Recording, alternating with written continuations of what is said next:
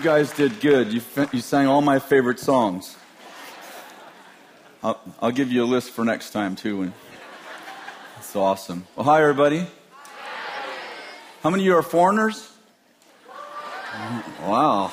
Where's the rest of our people? I guess you guys celebrated Easter another day, right? Like yesterday. Wasn't Australia Easter yesterday or something? I can always tell because my friends are wishing me Easter on the wrong day. And I'm like, foreigners.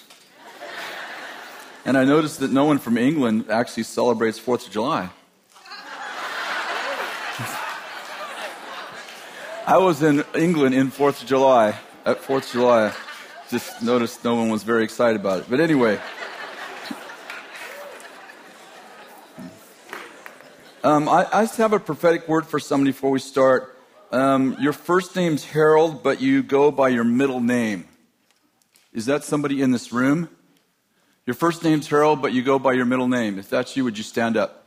Is that you right there, sir? Awesome. What's your middle name? Okay, that's right. Even if I had a different one, that's right. Two things I wrote down for you. First of all, God says that you're a shepherd of his people and that he's given you anointing to feed and care for his people.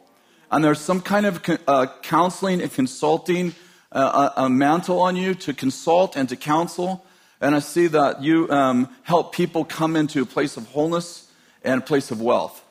Second thing is, out of the story of Gideon in Judges chapter 6, you probably want to read the story because I'm just going to give you a few highlights. Are you familiar with the story of Gideon's story? Okay. In the story of Gideon, the Israelites are oppressed by the Midianites, not the Mennonites. The Mennonites, they're awesome people. The Midianites. And they're burning down their fields, and Gideon is pressing wheat in a wine press. And the Lord says that this is the day of vindication and recompense for you and your family. And the Lord says he calls you Gideon, and everything that's been taken from your family tree and specifically stolen and robbed from you and your children, this is the day that begins the day of vindication and recompense. And the Lord says that his interest rate is 7 times. 700%. And what the enemy stole from you is coming back with interest. God kind of interest. And it's specifically about your children, that the Lord is doing this thing with your children. And he said, if I told you about it, you wouldn't even believe it. And so I just release a day of vindication and recompense, that you will be shown and you will be vindicated. You will be shown as being not just right, but righteous, as innocent, as a man that forgives and that receives back 700% interest. In Jesus' name. Lots of good word. Awesome. Grab a hand, let's pray. You can get a date this way too. So we're going to multitask. For the married people, we're praying. And for the single people, squeeze the hand of the person next to you if you need a date. So Lord, we just pray. We pray for the single people to get a date. And we also pray for the message to be anointed. Both of those. And we know you can multitask. This is the female side of God. We bless the female side of God. In Jesus' name. Amen. Thank you. I've had a theme kind of going through my heart for actually several months, and so this message will be will have some commonness in the sense that probably some of, especially our students, have heard not necessarily this message, but the theme. I want to talk about perseverance today, and I want to just can you have the wind down clock set for an hour, please? I get in heavenly places and become no earthly good at some point, or preach so long that no one else is. So I want to talk about perseverance. I've kind of been on this subject, in and out of this subject, for probably 2 years, And I really believe that heaven supports perseverance. And I want to, every generation has, I believe that every generation has something that God does uniquely in that generation that they are to pass on to the next generation. There's a letter, I think Bill was the first one that I ever heard read this letter, this quote from John Adams a couple of years ago or something. And I got on the internet and I started to look into that. This was actually a letter that John Adams wrote to his beloved Abigail on May 12, 1780. And by the way, some of their letters, the interchange between Abigail and John Adams has become some of the finest historic documents of that time. But he wrote this. He said, "I must study politics and war, that my sons may have the liberty to study mathematics and philosophy. My sons ought to study mathematics and philosophy, geography, natural science, naval architecture, navigation, commerce, and agriculture in order to give them their children the right to study painting, poetry, music, architecture, tapestry, and porcelain." There's such a beauty in the way that John Adams thought, that he said, "I'm laying a foundation that the next generation will build on. And they will lay a foundation that the next generation will build on. And we won't build the same thing, but we'll build on one another's foundation." I think that, I'm not the kind of person, I'm not, it's not even in me to think, man, you know what, if this generation could just do what our fathers did, or, the good old days. I had my fill of the good old days, and I like the now old days. And people used to say things like, back then, they used to really build cars.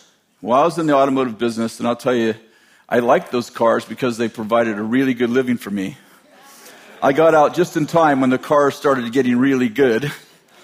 And when they lasted 100,000 miles without an oil change or without a tune-up, and I'm like, okay, it's time for me to get out because John Adams taught his sons some stuff that they're doing that's kind of wrecking my business. But I'm really excited for the generations that are coming. I have kids and grandkids and everybody that's on this front row. We're always talking about succession and giving to the next generation something that we didn't have, and encouraging the next generation to go beyond us. And that language it's in our weekly meetings. I don't know that at least a month goes by that we don't have a deep conversation about how we can empower the generations that are coming. It's just become such a part of our everyday thinking that typically when we're talking about something we're going to do today, it comes up. Like, okay, so how is this going to benefit the next generation? What does succession look like? What does sustainability look like? So we have these conversations all the time, and everybody on our team is excited. The young people are excited about what they're going to leave the next generation, which is a real sign that they already have a legacy mentality. And so we're excited about that. So I think that this generation, this 21st century generation, is the most creative, innovative, and inventive generation that's ever graced the planet. Does anybody have any doubt that they will find a cure for cancer, eradicate poverty, and create a global community that embraces peace? Does anybody have a doubt? I mean, you can just see where we've gone in 50 years. I mean, just expand that for 50 more if you like statistics, and you just see a generation that is going to go where no generation has ever gone before. I mean, I get an iPhone, and the thing 3 years later, the IT department's like, you need to get that thing's outdated. Like, I just paid it off. I mean, just things are just moving so fast, and everybody is wanting to do not just the next thing, but the new thing. And I read an article recently. I forget where I read it. Somebody sent it to me, and they said that the internet will become obsolete in 10 years. The internet. I'm like, I'm just getting to use it. Not too fast. So I'm excited for what this generation is already entered into, and the excitement that they have over creativity. It so mimics, if you will, the image that John Adams had about the future, that he studied war so that his kids could study mathematics and geography, and the next generation studying poetry and music and architecture. And in our generation, technology is just taking off I don't know if anyone could ever, 20 years ago could have even predicted anything like this off the graph growth. And it's exciting, and it's sometimes it's scary. But what's important, one of the things that's important is that as each generation grows, that it doesn't leave the foundation that was given to it. Malachi talked about this when he said, in the last days, I'm going to send you Elijah the prophet. He will restore the hearts of sons to fathers and fathers to sons. Lest I smite the nation with the curse. What is the curse Malachi is specifically talking about? He's talking about what happens when you separate the generations. When you separate the generations, you end up with a generation that instead of living in inheritance, they're actually, the highest level of life is sowing and reaping. How many understand sowing and reaping means you got what you worked for? But inheritance means you got what someone else worked for. And the goal is to get what someone else worked. The goal is to get an inheritance and sow and reap until you leave a bigger inheritance to the next generation. And you use some of what you got. How many know your money learns to make money? And so it's not just you making money, but your money makes money. And I'm not just talking about money, of course. I'm just using it as a way to describe what it looks like to leave an inheritance for your children's children. But the greatest challenge, I think, is for people who didn't work for something to value what they got for free. John Maxwell said it this way. He said, don't take down the fence until you know why it's there. Proverbs says it this way, don't remove the ancient boundaries of your forefathers. And sometimes it's hard to value something you didn't fight for. And sometimes we take away things that actually, generations died before us, and suddenly the things that now are in place to keep people from those diseases are under fire. And it's like, I'm not saying anything about, I don't have a position on that. I'm simply saying, if we forgot where we came from, we don't know how we got here. And it's kind of important that in the midst of us growing the next thing, that we don't forget the last thing. It's important that we remember history, not so we repeat it, but so that we don't repeat it, and so that we're thankful for what got us here. So the values that our forefathers instilled in us need to be values that we carry into, as in John Adams' example, that we carry into Abraham, Isaac, and Jacob, that we carry in these values. We carry these values into every generation. Perseverance is one of those values that our forefathers, they didn't have to want to learn it. I know there's a better way to say that. Our grandparents, our great-grandparents, depending on how old you are, our grandparents and great-grandparents, they didn't have to say, I value perseverance. Perseverance they were pushed into situations where it was climb or die. And so my grandfather would tell me stories about the Great Depression, about standing in line for work. There would be 200 or 300 men in line. He would stand in line and they would choose 20. And every day you would, when you said you can't find a job, you weren't talking about you can't find a job that you'd like. You're talking about you can't find a job to feed your family. And families moved in with one another and created communities. And there'd be 4 or 5 or 6 families in a very small house because they had to survive. And when we talk about, things that are getting bad, we mean, the stock market dropped for 4 days. And oh my God, what are we going to do? The whole world's coming to an end. But our forefathers knew a very different world. My grandmother tells me of a day when she actually had to go to work. Now, how many understand that women worked in the home, and that's as hard work as you can get and as valuable work as ever's been done? So I want to be clear. So when I'm saying go to work, I understand that you understand what I'm talking about. But my grandmother talks about a time when they ran out of ammunition, and most of the men were on the battlefield, and so they actually nearly drafted the women into the factories so that they could actually make weapons so that our men on the field would have weapons. And you can imagine that they were coming out of the agricultural age, so they had large families, 7, 8, 9, 10, 11, 12 children, because the children worked in the fields.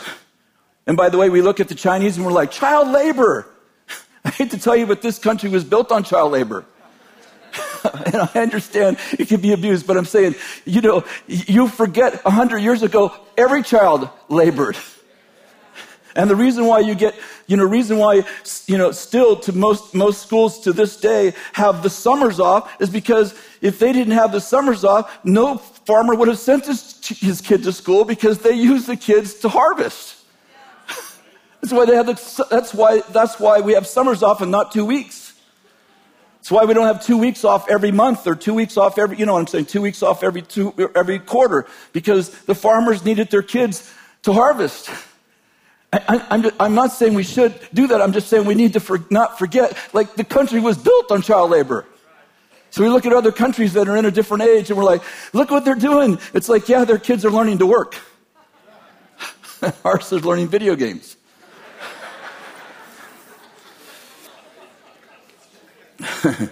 I understand the abuse of laws. And when we went from the agricultural age into the industrial age, we took the values of the agricultural age and we superimposed them over the industrial age.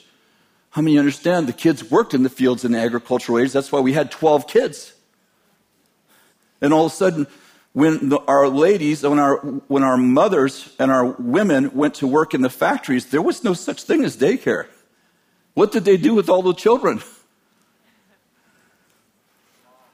I'm simply saying their perseverance was required. It wasn't a choice. They rationed tires. Did you know that? During my grandfather's day, you couldn't just go buy tires.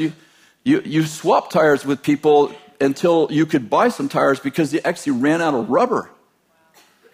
These are like real, like this really happened. And it didn't happen very far from you.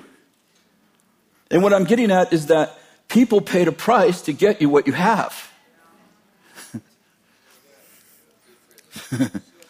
Perseverance was bred into every single person.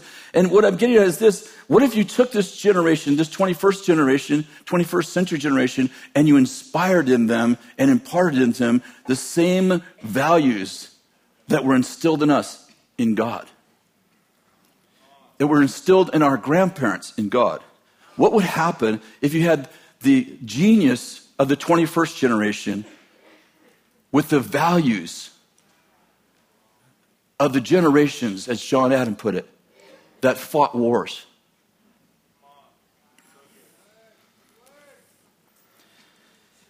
I love the story of Solomon. I love Solomon. I just finished Proverbs. I read Proverbs for 2 or 3 weeks last month, just in my devotional time. I love Solomon. But the challenge is that Solomon wasn't a warrior. He was a peacekeeper. Well, he was a peacemaker, but he became a peacekeeper because he didn't like war. And the way he kept the peace was to marry foreign wives, who eventually stole his heart. Thus, he wrote Ecclesiastes. How many know Ecclesiastes was never written to be true? It was written to show you. See, Proverbs is written to show you what happens when a man with the gift of wisdom has a relationship with God. But Ecclesiastes is written to show you what happens when a man with the gift of wisdom loses a relationship with God. Some of the things he said are true and some are not. Like everything is vain. Animals and people go to the same place. In Proverbs, he writes, a righteous man gives an inheritance to his children's children. In Ecclesiastes, he writes, why should I give an inheritance to my sons? What if they're fools? And what I'm getting at is, what happens when a man forgets what got him there?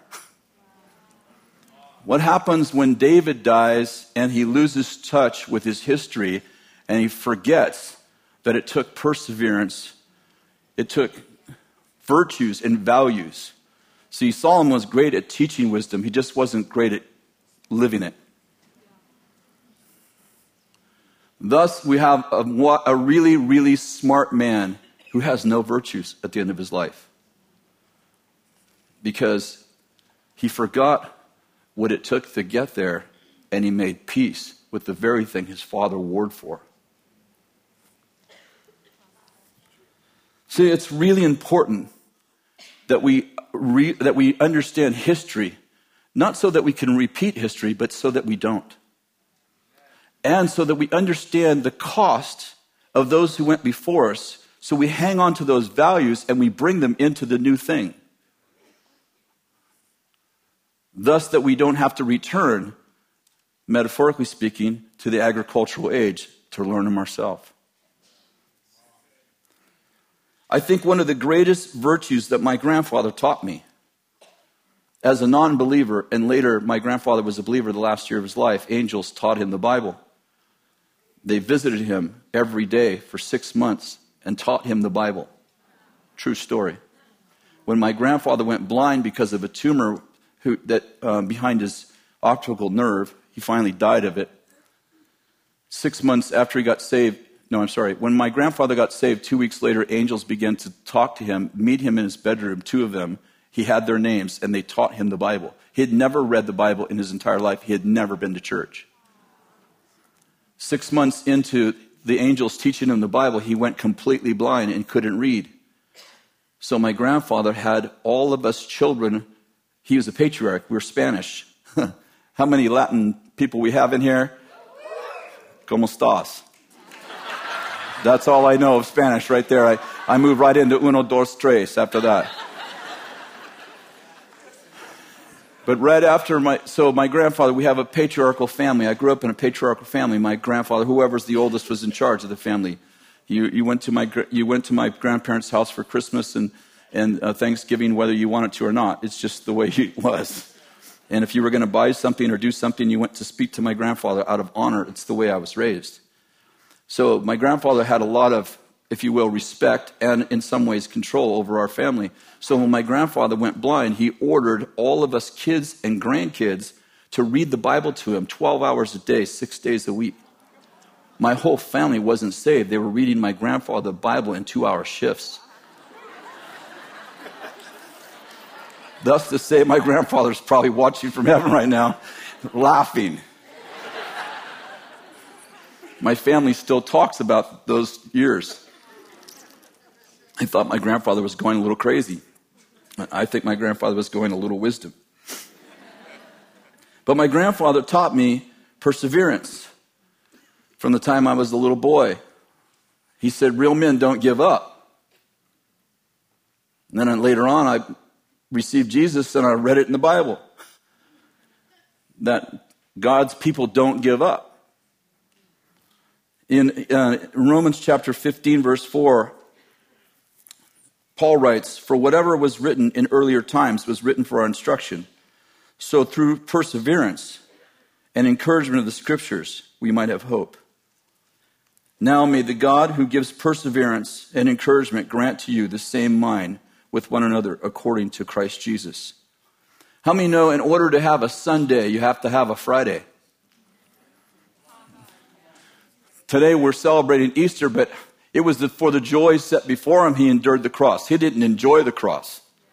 He endured the cross. And before there can be a resurrection, there has to be a crucifixion. And what I'm getting at is that Jesus, in pain in the Garden of Gethsemane, which I was there this year in Israel, first time I've ever been to Israel, went to the garden where Jesus prayed. One of the spots where they're actually sure that this is where Jesus prayed. Where he actually sweat blood because he was persevering, pushing his way through death into the cross. Then there's just something about perseverance. I believe that perseverance is rooted in hope. It's hope that causes people to actually persevere.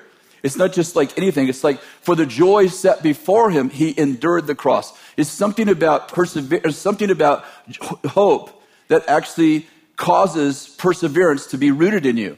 It's something about seeing the future that causes you to be able to pay the price in the present for something you can have in the future. One of the concerns I have is that in a generation where we have instant everything. And again, I've made these comments before because they just keep coming in my spirit. Maybe it's because I have 8 grandchildren and I'm trying to teach these values. The values my grandfather taught me, I'm trying to teach to a generation that grew up in wealth. And I'm like, I have deep concerns that these things are bred into, that these values that we learn through trials actually get bred into people so they don't actually have to have the trials to actually have the victories. That they don't actually have to have the trials to have the character. I'm not sure that it's 100% like that, but perseverance feeds hope, and hope feeds perseverance. Isn't that interesting? That perseverance feeds hope. It's like hope feeds perseverance, because I see something ahead and I hope for it. And how many know hope feels, faith sees, and love never fails? I begin to hope, I begin to feel like something good's about to happen, and that helps me push through the hard times. But how many know pushing through the hard times is also what gives me hope for the next time? There's something about the ecosystem when I refuse to quit that actually gives me hope for the next time I need hope. I don't know that makes sense, but it doesn't in words. Jesus said this, Luke 9:62, chapter 9, verse 62. No one, after putting his hand to the plow and looking back, is fit for the kingdom of God. No one, after putting his hand to the plow and looks back, is fit for the kingdom of God. This is all about perseverance, isn't it? It's all about once you put your hand to the plow, you stop counting. You stop counting your regrets. You stop counting the what ifs. Well, maybe I should have. You just put your hand to the plow and you move forward. I love when Elijah calls Elisha. Elisha has 24 oxen, 12 sets of oxen, and he's plowing the field. And Elijah goes and throws his mantle on Elisha. And Elisha says, wait, let me go see my father, and I'll come and follow you. And Elijah says to him, what did I do to you? What did I do to you? And the first thing he does, Elisha, the younger, is he goes back and he slaughters his 24 oxen. What's he doing? He's burning his bridges. He can't look back. He's got no plan B. This isn't just about oxen. This is his business. He sold his tools, if you will. He sold his business. He can't go back. He doesn't know where he's going, but he knows where he can't stay. He knows where he really can't stay now. He burned the ships, as the Spanish say. He can't retreat because there's no way to get back. And there's something about this perseverance that says, if this way doesn't work, there is no other way.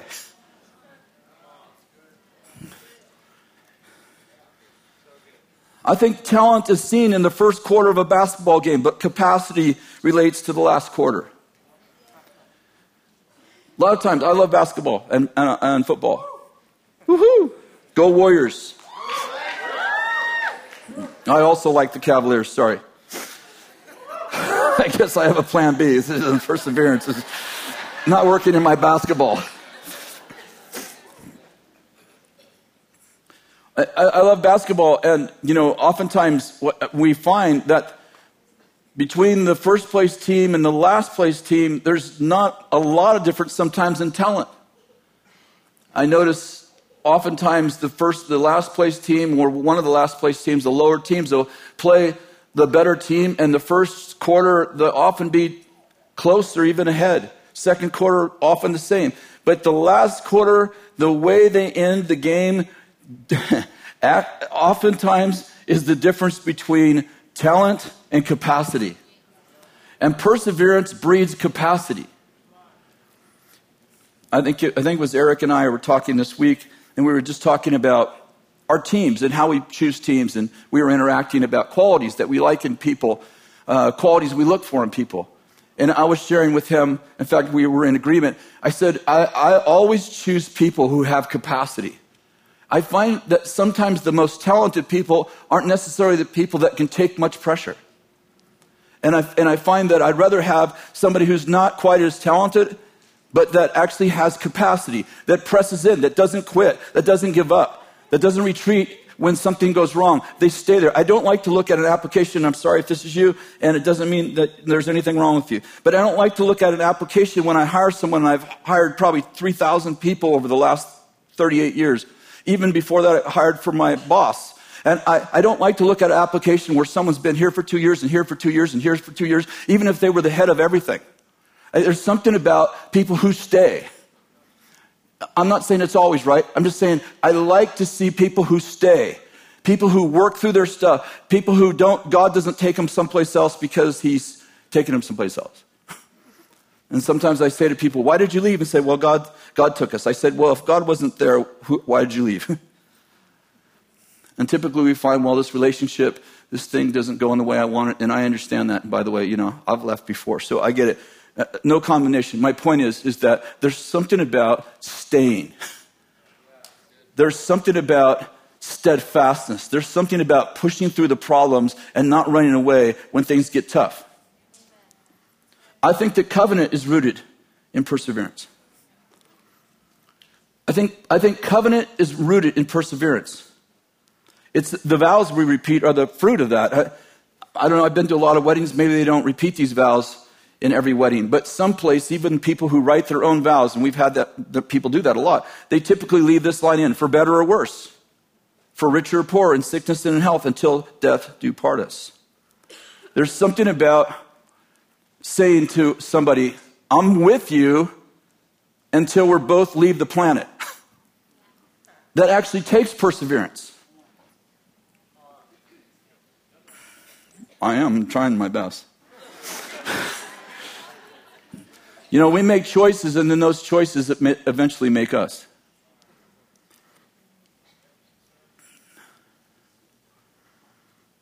In Luke chapter 11, verse 9, I think John also picks up the same theme. At least one of the other Gospels do. He said, I say to you, ask, and it shall be given to you.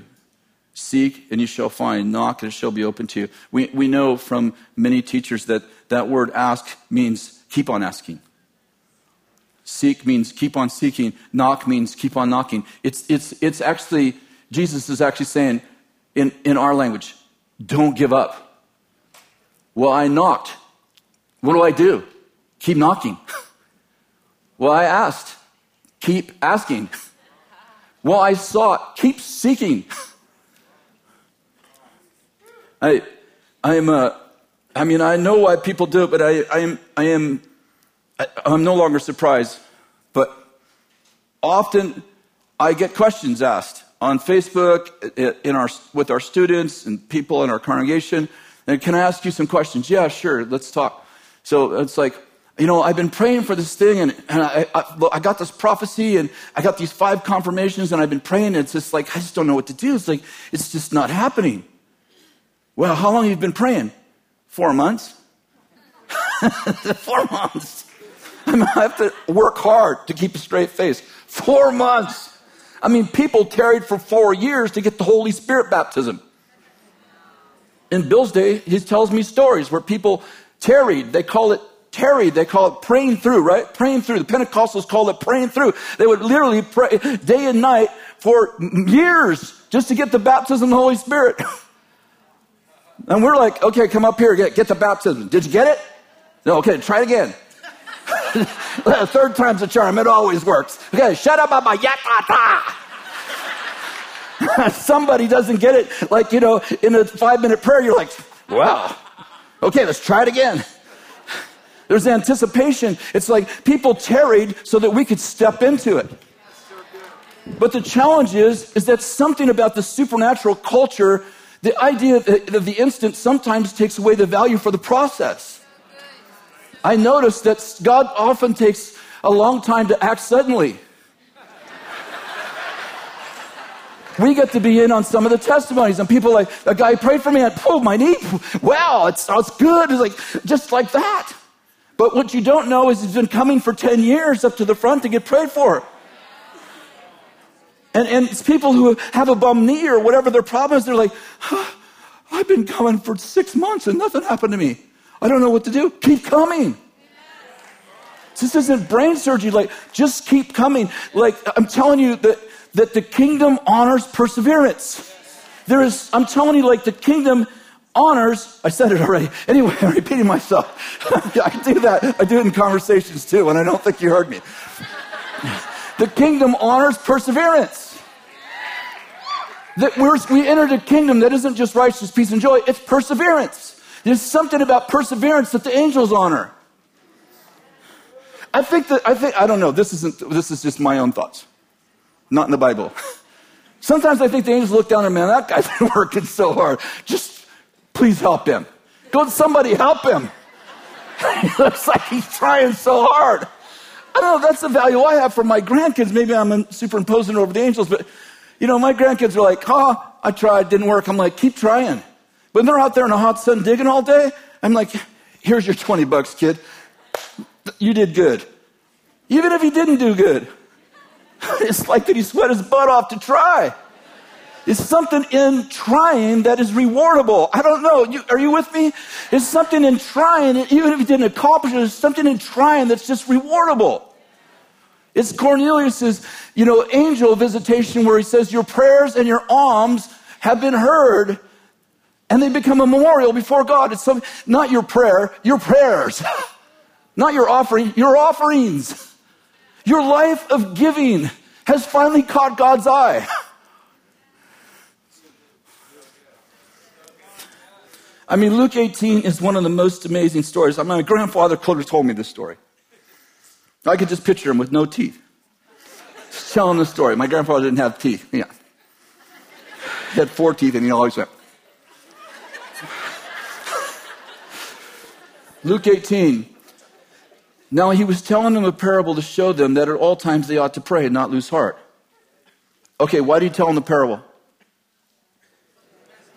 Okay. Now he was telling them the parable for a reason. To show them that they should at all times what? Pray and not lose heart. Okay. Saying in a certain city there was a judge who did not fear God and did not respect man. Doesn't get worse, right? There was a widow in that city. And she kept coming to him saying, give me legal protection from my opponent. For a while, he was unwilling. But afterwards, he said to himself, even though I do not fear God, nor do I respect man, yet because this widow bothers me, I will give her legal protection. Otherwise, by continually coming, she'll wear me out. Listen to this. I love this part. And the Lord said, hear what the unrighteous judge said. Now will not God bring justice for his elect who cry out to him day and night, and he will not delay over them? I tell you that he will bring about justice quickly. Now, how many know quickly's in the context of she tried a lot? So your quickly and his quickly aren't the same. Are you with me? Now look at this. Now the next verse. This is all connected. However, when the Son of Man comes, will he find faith on the earth? Oh, wait a second. How did we get to the subject of faith? He ties faith directly into the woman who wouldn't quit. And why did he tell that story? So that you would learn to pray and, not lose heart. And so he said, here's a woman, she just kept going back to the judge, and the judge was wicked. I mean, not like God, he's righteous. And his point is, if a wicked judge will listen to a widow, then certainly a righteous judge will listen to you if you keep praying. But then he says, well, I wonder if there will be faith on the earth. In other words, I wonder if anyone will really persevere. This is the kingdom.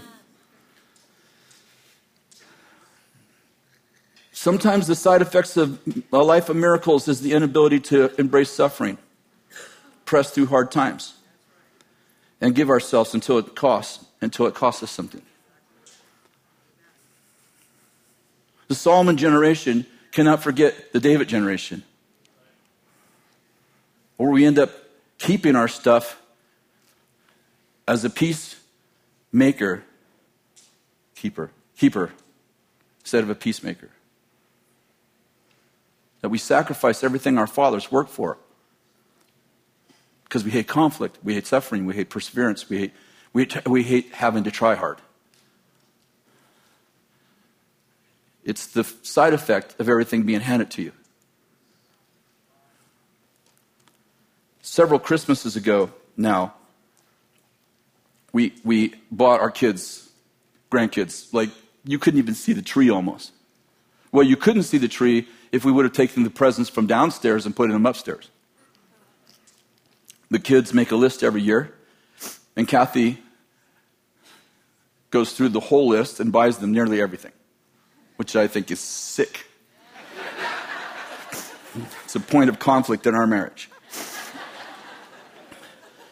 So she had bought them, she tries to spend equally on them, and it's like a lot of money. So we're opening all the gifts, and I love to give, so it's really, I love Christmas. I love Christmas more than any other holiday. I love Christmas so much. I think I reminisce of being a kid. We weren't raised with much, so Christmas was really cool. Like, you usually got one really cool gift, and then the fun of everybody celebrating is fun. So I love Christmas, and so watching my grandkids open gifts, I just get tears in my eyes. I love the Christmas story, but I actually love this a lot. So this is about 5 years ago. We got done with Christmas, and, I was at my house, and there's boxes everywhere, and stuff everywhere, and trash everywhere, and one of my grandkids said, I asked for, and I forget what it was, and I didn't get it, and started to cry. Ooh. That did not go over very well with my spirit. I didn't say anything, which surprises everybody on the front row. That's maturity right there. A little bit of Bill got on me, and I just kept it inside. Probably didn't do what Bill does, but he keeps it inside, though. And I percolated all year.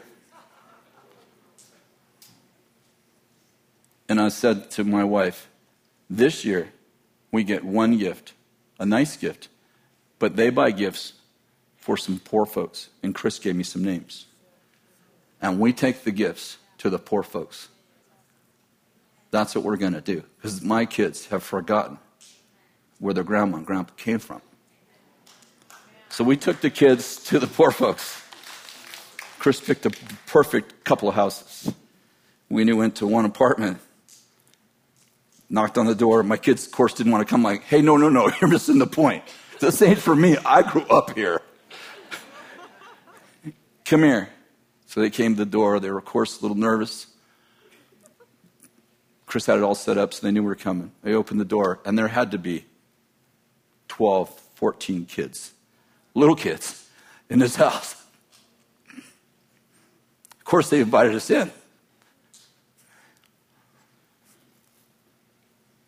Needless to say, they won't forget that Christmas, and neither will I.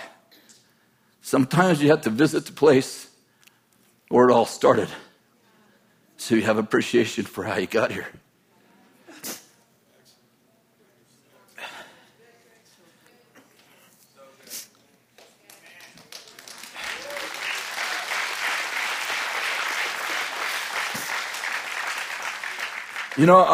I have being a grandparent is the best thing that's ever happened in my life. I love being a parent, but that sucks compared to being a grandparent. Being a grandparent's so much better.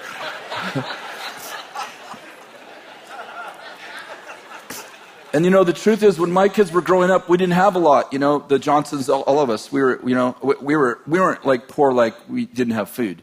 Just be clear, we weren't poor like we didn't have food. We always had food. And if one of us didn't have food, we just lent food. We just gave food to the others. We just kind of grew up communally. So it was all part of it. So we weren't. I want to be careful. Like, we weren't poor. But I forgot what I was going to say. But it was awesome growing up poor. Oh, I know what I was going to say. So my kids were not raised in prosperity. They were raised in lower middle class and they had what they needed, and most of the time they had what they wanted, but it wasn't like you could have anything you wanted.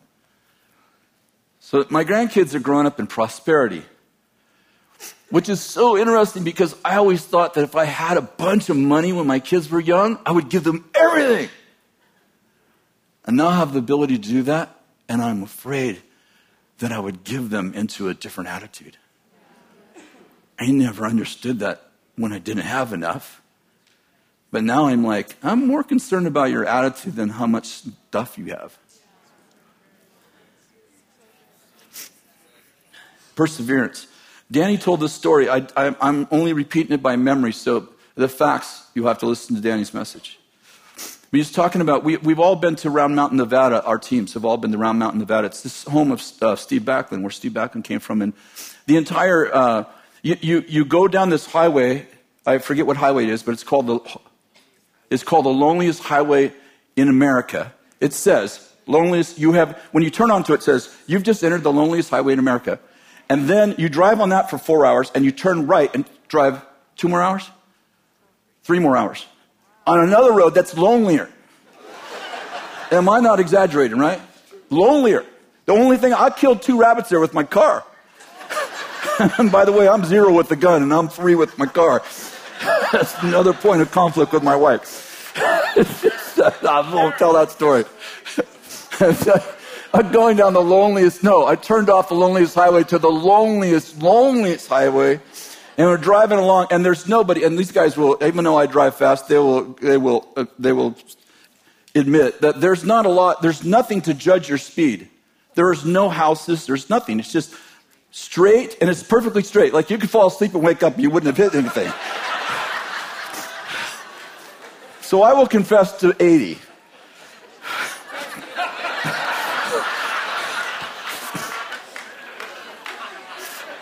So I'm going about, and my wife, she should have been a police officer. She's always like, that person broke the law. Pharisee. She's not, though, because she keeps the law. She's really awesome. So I'm just toying with you a little bit. So we're driving along. She's like, slow down, slow down. I'm like, there's nobody out here. Slow down, slow down. So this rabbit runs out on the road. He fakes right, goes left. I thought he's going to go right, so I go left, and I run right over him. And he goes flying, woo! And she's all, you ran over that rabbit on purpose. Why would I run over the rabbit on purpose? No, I didn't. You ran over that rabbit on purpose. I said, he faked right, he went left.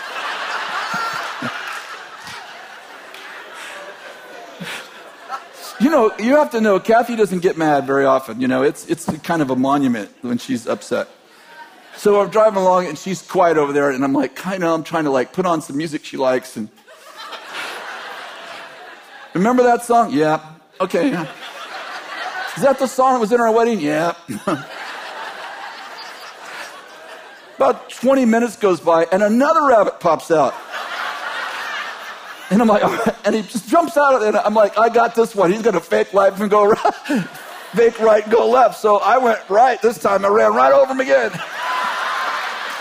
Boom.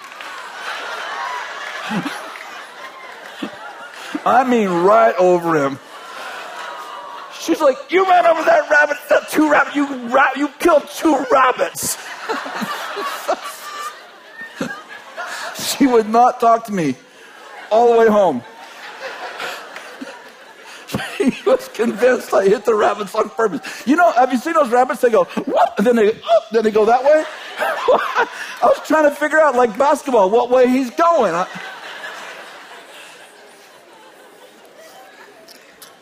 So we've been going to Round Mountain for years and years. And it's just, all there is a gold mine and a bunch of mobile homes. It's just a mobile home town with about, 4,000 people or something. 2,000 people? Yeah. And Steve had a church there, so we were there all the time. And Danny was telling this story. It's one of the largest gold mines in the world or in America. It's very large. It's huge gold mine. America gets tons of gold out of there. And it's the only thing going there. And I guess Danny was telling a story a couple years ago, so it must be like 4 years ago, they found the largest mother lode that's been found in this area. I think it might be in America. And when they found it, and they have these dump trucks. Have you ever seen these dump trucks? They're like, oh my goodness, the tires are taller than a human. They're just huge. They can't go on a highway. They're just huge, these dump trucks. And so this is like, I forget what they call it, like strip mining, right? They just have these huge tractors, and they take out just thousands and thousands of tons of dirt every day, and they run it through these conveyors. Well, they hit this mother lode. It was the largest a vein of gold that company has ever hit. I know that for sure. And they found a tunnel, an ancient tunnel that miners had dug to the mother lode. They had dug it like 2-mile tunnel, and they were 100 feet short of the mother lode. You remember that story? That's perfect, like, never give up. Oh, I've been praying and praying. Pray again. You might hit the mother lode. Turn to Acts 14. I love this. I think Bill preached on this some time ago, at least this part. Verse 1, in Iconium, speaking of Paul and Barnabas, they entered the synagogue of the Jews together and spoke in such a manner that a large number of people believed, both Jews and Greeks. But the Jews who disbelieved stirred up the minds of the Gentiles and embittered them against the brethren. Therefore, they spent a long time there, speaking boldly with reliance upon the Lord, who was testifying of their word with his word of his grace, granting them that signs and wonders be done through their hands. Did you get that? It says, they were preaching at this place where there's Gentiles. Jews came down and stirred them up. So they got embittered against the apostles. Therefore, because they're embittered, they stayed longer. I mean, even us, even our teams were like, I'm not going back to that church. I don't know if I was very well received. Paul's like, that's where the gold is, where you're resisted. I'm convinced that the place of your resistance is your place of your destiny. As a matter of fact, I was thinking about this today, and I was looking it up during worship. About Gideon. I'm getting past myself, but it's all right.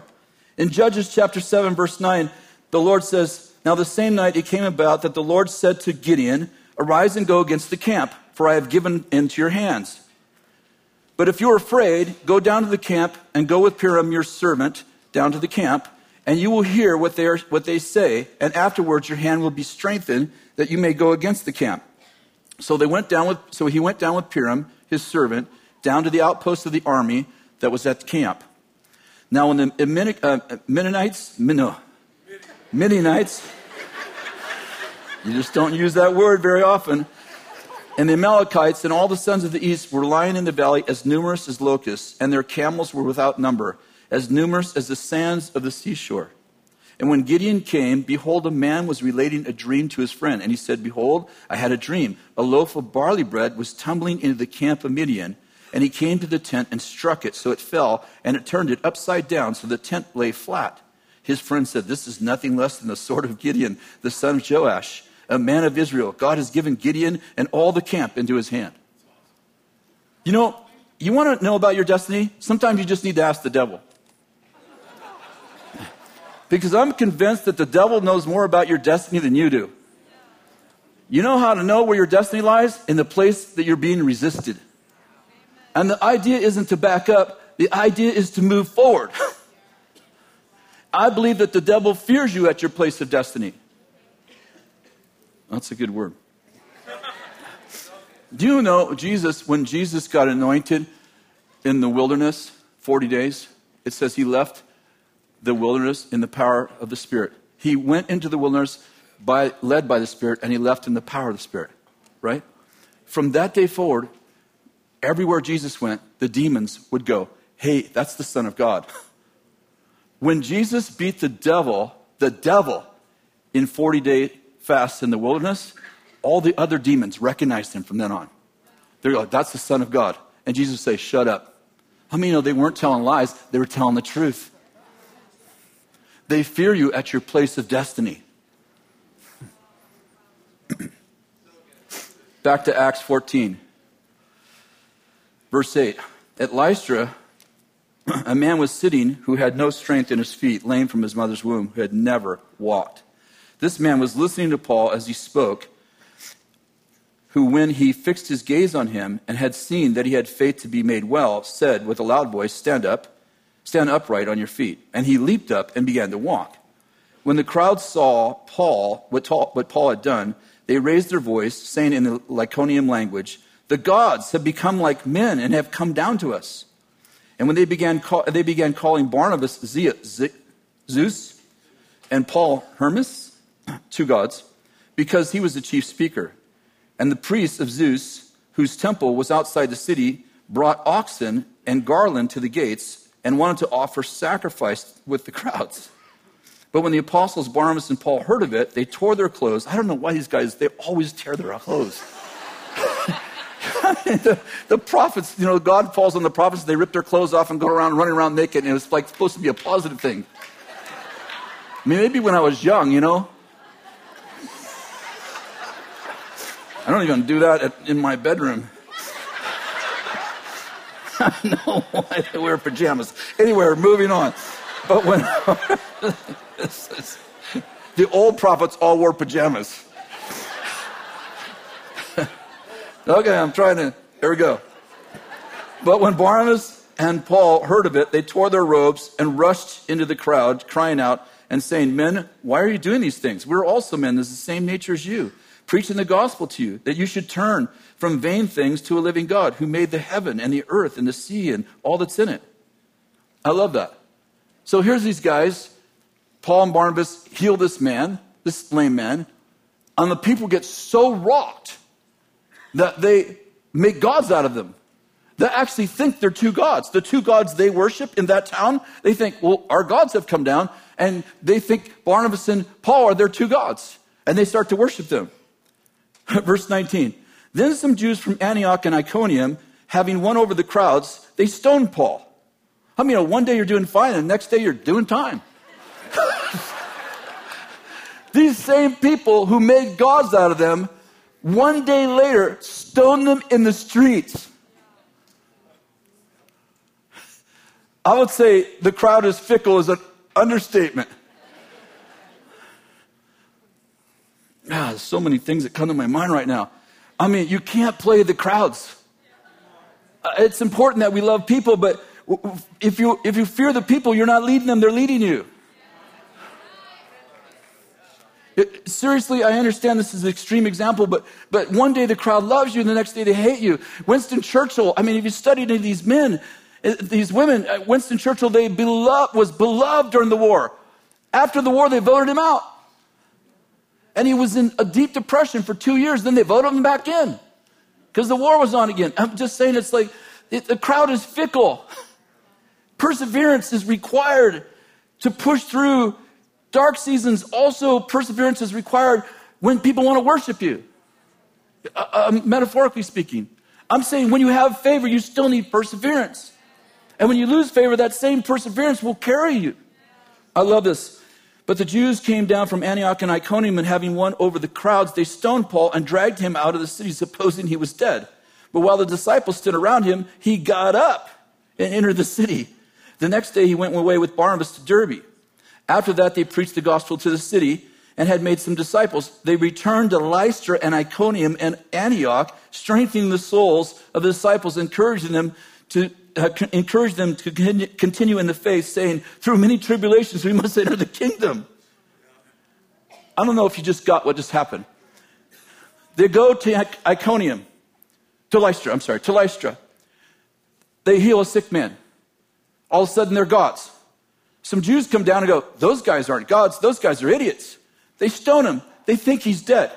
He leaves, goes to preach some other place. Then he goes back to Lystra where he got stoned and preached the gospel and made disciples and built a church there.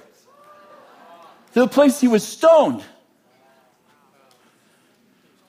We're like, I don't know. I didn't feel very much favor there.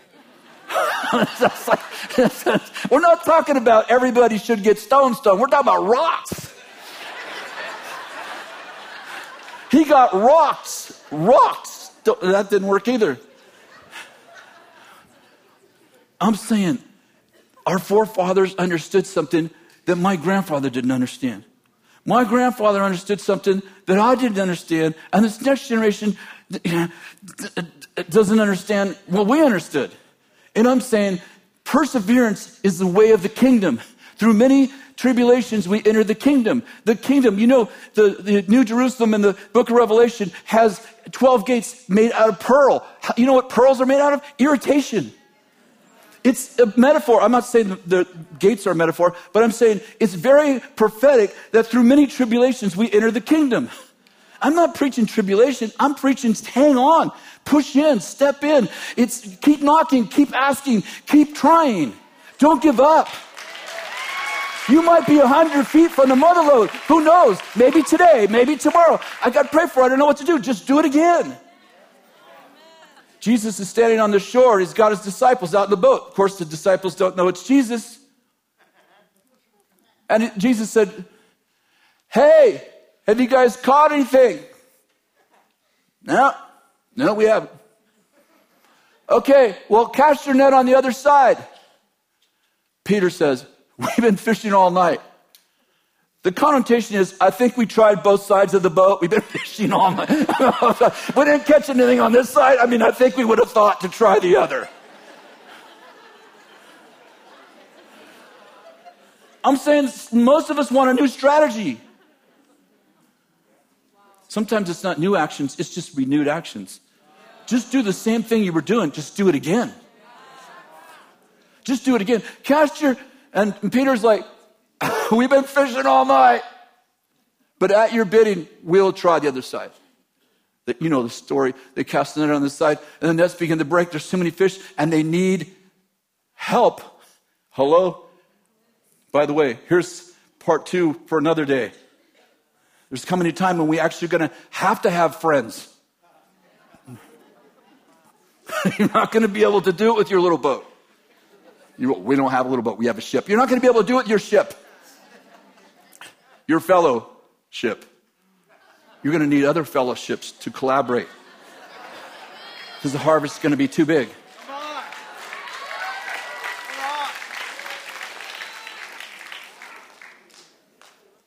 So good.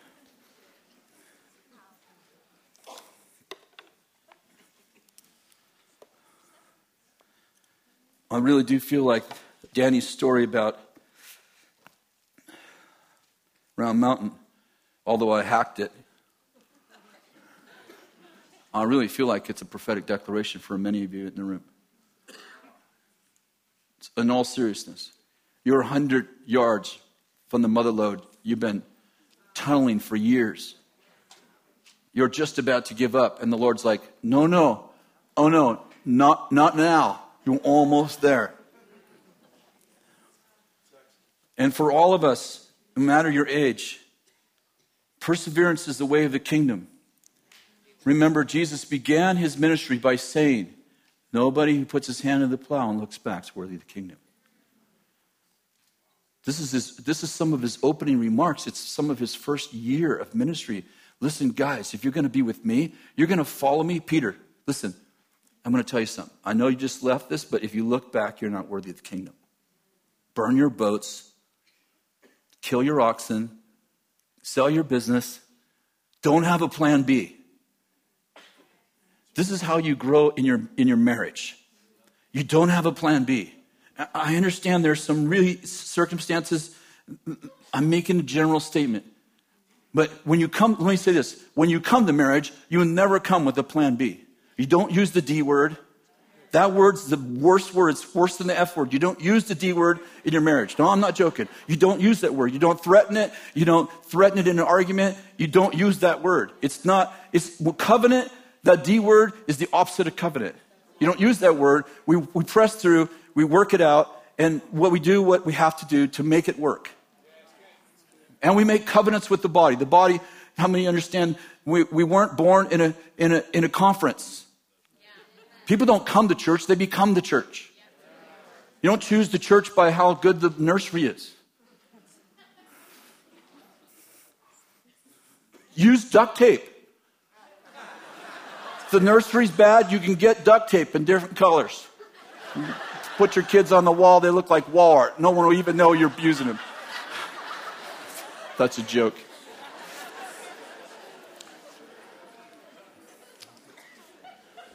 Church was born in a covenant. Talked about it today. Crucifixion, resurrection, began with a covenant. And a covenant means we're here for life. Here for life. Would you stand? Let me pray for you.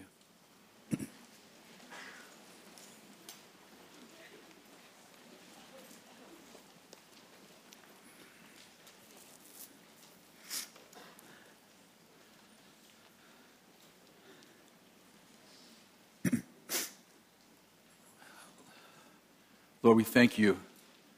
You're a God who honors your promises. And you said that every promise is yes and amen. And we receive the promises. Say, we are a people of promise. We are a people like Abraham. We look to the stars, we look to the sand of the sea, and we say the nations are ours. You created us to make disciples of nations. And that's what we've come here, Lord. We've come here to serve you. We've come here to see the kingdoms of this world become the kingdoms of our God. We're a victorious people. That's what we were born for. That's who we are. In the middle of the victories, there are battles. And Lord, we pray for strength for the battles. We know that there are people in this room that they're in the middle of a battle. And Lord, we bless them right now. We bless them with strength. We bless them with courage. We release hope over them. We pray for others to rally around them as they did in the book of Nehemiah, in families with swords and spears and bows and shields. Lord, we pray for that right now in Jesus' name, that those among us that are in the midst of battles right now, they haven't yet received a victory, Lord, we pray that the body would rally around them and that we would be the people who celebrate their victories because we've had a part of them. And Lord, we pray for the discouraged and the disheartened tonight that might hear this word in a condemning way. Lord, we pray that you would give them a promise, that you would release hope to them, that you would remind them that's the joy set before them. And Father, you would give them a joy that's set before them, that they could endure whatever it is that they're going through, and that it would pass quickly, that they would come out of this land of whatever it is, Lord, this land of trouble, and that you would turn the valley of Baca, the valley of weeping, into a stream. And that, Lord, that joy, mourning endures all through the night, but joy comes in the morning. And I pray for those who have been weeping and mourning, that you would turn their mourning into a spring of joy, a spring of peace. God, I pray for that in Jesus' name. And Lord, I pray for the young generation and the old generation and the medium generation and all the generations to join hands. I pray that we would be able to give to one another, that Lord, this most amazing generation the planet has ever seen would take a hold of the older generation, and that they would build foundations and collaborations, and they would teach one another what they've learned in the kingdom. Lord, we bless the young, we bless the old, bless the middle-aged people, we bless the people who have gone before us, who left us an inheritance, and we thank you for them, God.